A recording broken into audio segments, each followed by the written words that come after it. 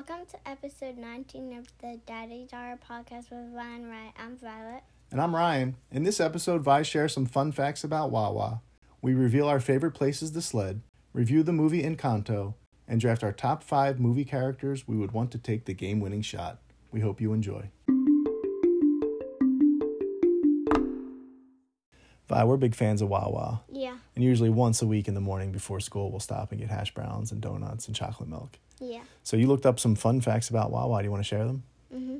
Wawa was founded more than 200 years ago as an iron factory and later a milk processing plant. Wow. The first store was opened in 1964 in Folsom, Pennsylvania. That's right by here. Mm-hmm. A key to Wawa's early success was doctor-certified milk delivered directly to homes. I didn't know that. Being allowed to remain open on Sundays helped business boom while after other stores closed on Sundays. Now they're all open 24/7, right? Mm-hmm. There are more than 850 Wawas and more than 600 have a gas station. It's a lot of Wawas. Mm-hmm. Wawa is a Native American word for goose. That's why they have a goose on their sign. That's right. Wawas are located in Pennsylvania, New Jersey, Delaware, Maryland, Virginia, and Florida. We've been to a Wawa in every state but Virginia. Mm-hmm. Wawa sells 60 million hoagies a year, and Wawa brews more than 195 million cups of coffee a year. That's a lot. Mm-hmm. Thanks for sharing, Vi.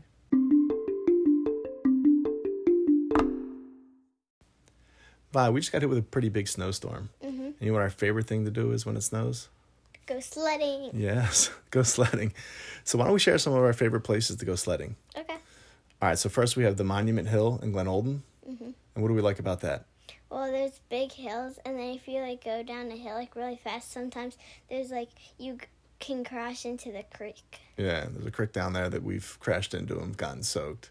That's a lot of fun. We've also gone to Strathaven High School. Mm-hmm. And some of the high school kids build all these ramps and stuff. Yeah. The things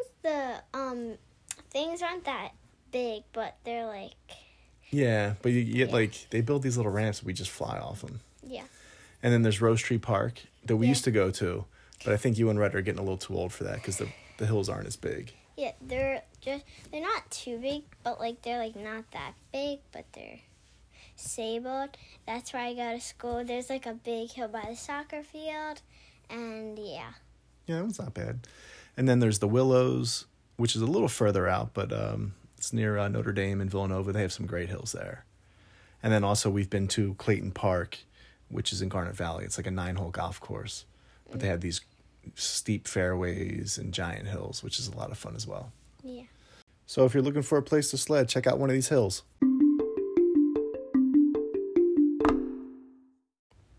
Vi, do you want to do the movie review or the draft next? Movie review. All right, so you're going to review the movie Encanto on Disney+. Okay. I would give it 5 stars. And so Encanto in Spanish means enchanted, and there's this family that gets a miracle in its darkest moment. And this one girl doesn't get a power because all of them get a special door and a power. But her power is the house, and so she tries to figure out something's wrong with their magic. So she's trying to figure out Sia Bruno's vision, because that's what's hurting the magic, and so that's what would help it. And if she does find it, she'll know what's wrong with the magic, and she can try to help the magic. That's a great recap of the Madrigal family from Colombia, Vi. And the music was great. The music was by Lin-Manuel Miranda. Yeah. And he also did the music for that movie Vivo that we had watched this summer. Mm-hmm. So you 5 stars? Yeah. And I thought it was excellent, too.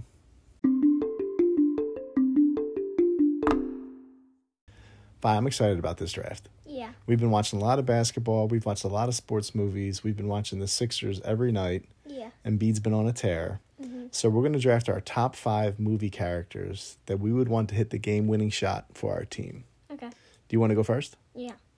I'm going to do Michael Jordan from Space Jam. Great pick. He's the best. I want him to score the last goal. Yeah. He's the GOAT. He's the greatest of all time. That's a great pick. With my first pick, I'm going to go with Jimmy Chitwood from Hoosiers. Great shooter. Leads his team to the Indiana State Championship. I would love to just draw something up where he just curls off a screen. He's automatic. With my second pick, I'm going to do Calvin Cambridge from Lake Mike. He puts on the Magic sneakers, then he becomes really good at basketball, and he can't miss. That's a great pick. If you need someone to make a last-second shot, the Magic shoes. Mm-hmm. All right. With my second pick, I'm going to go with Jesus Shuttlesworth from He Got Game, played by Ray Allen. Just a great basketball player. I wouldn't mind having him take the last shot on my team. With my third pick, I'm going to do Scott Howard from Team Wolf. He's a nerd, and then he becomes a werewolf, and then everyone likes him. He becomes a good basketball player. That's a good pick. That's a great movie, too. Mm-hmm. Love Michael J. Fox.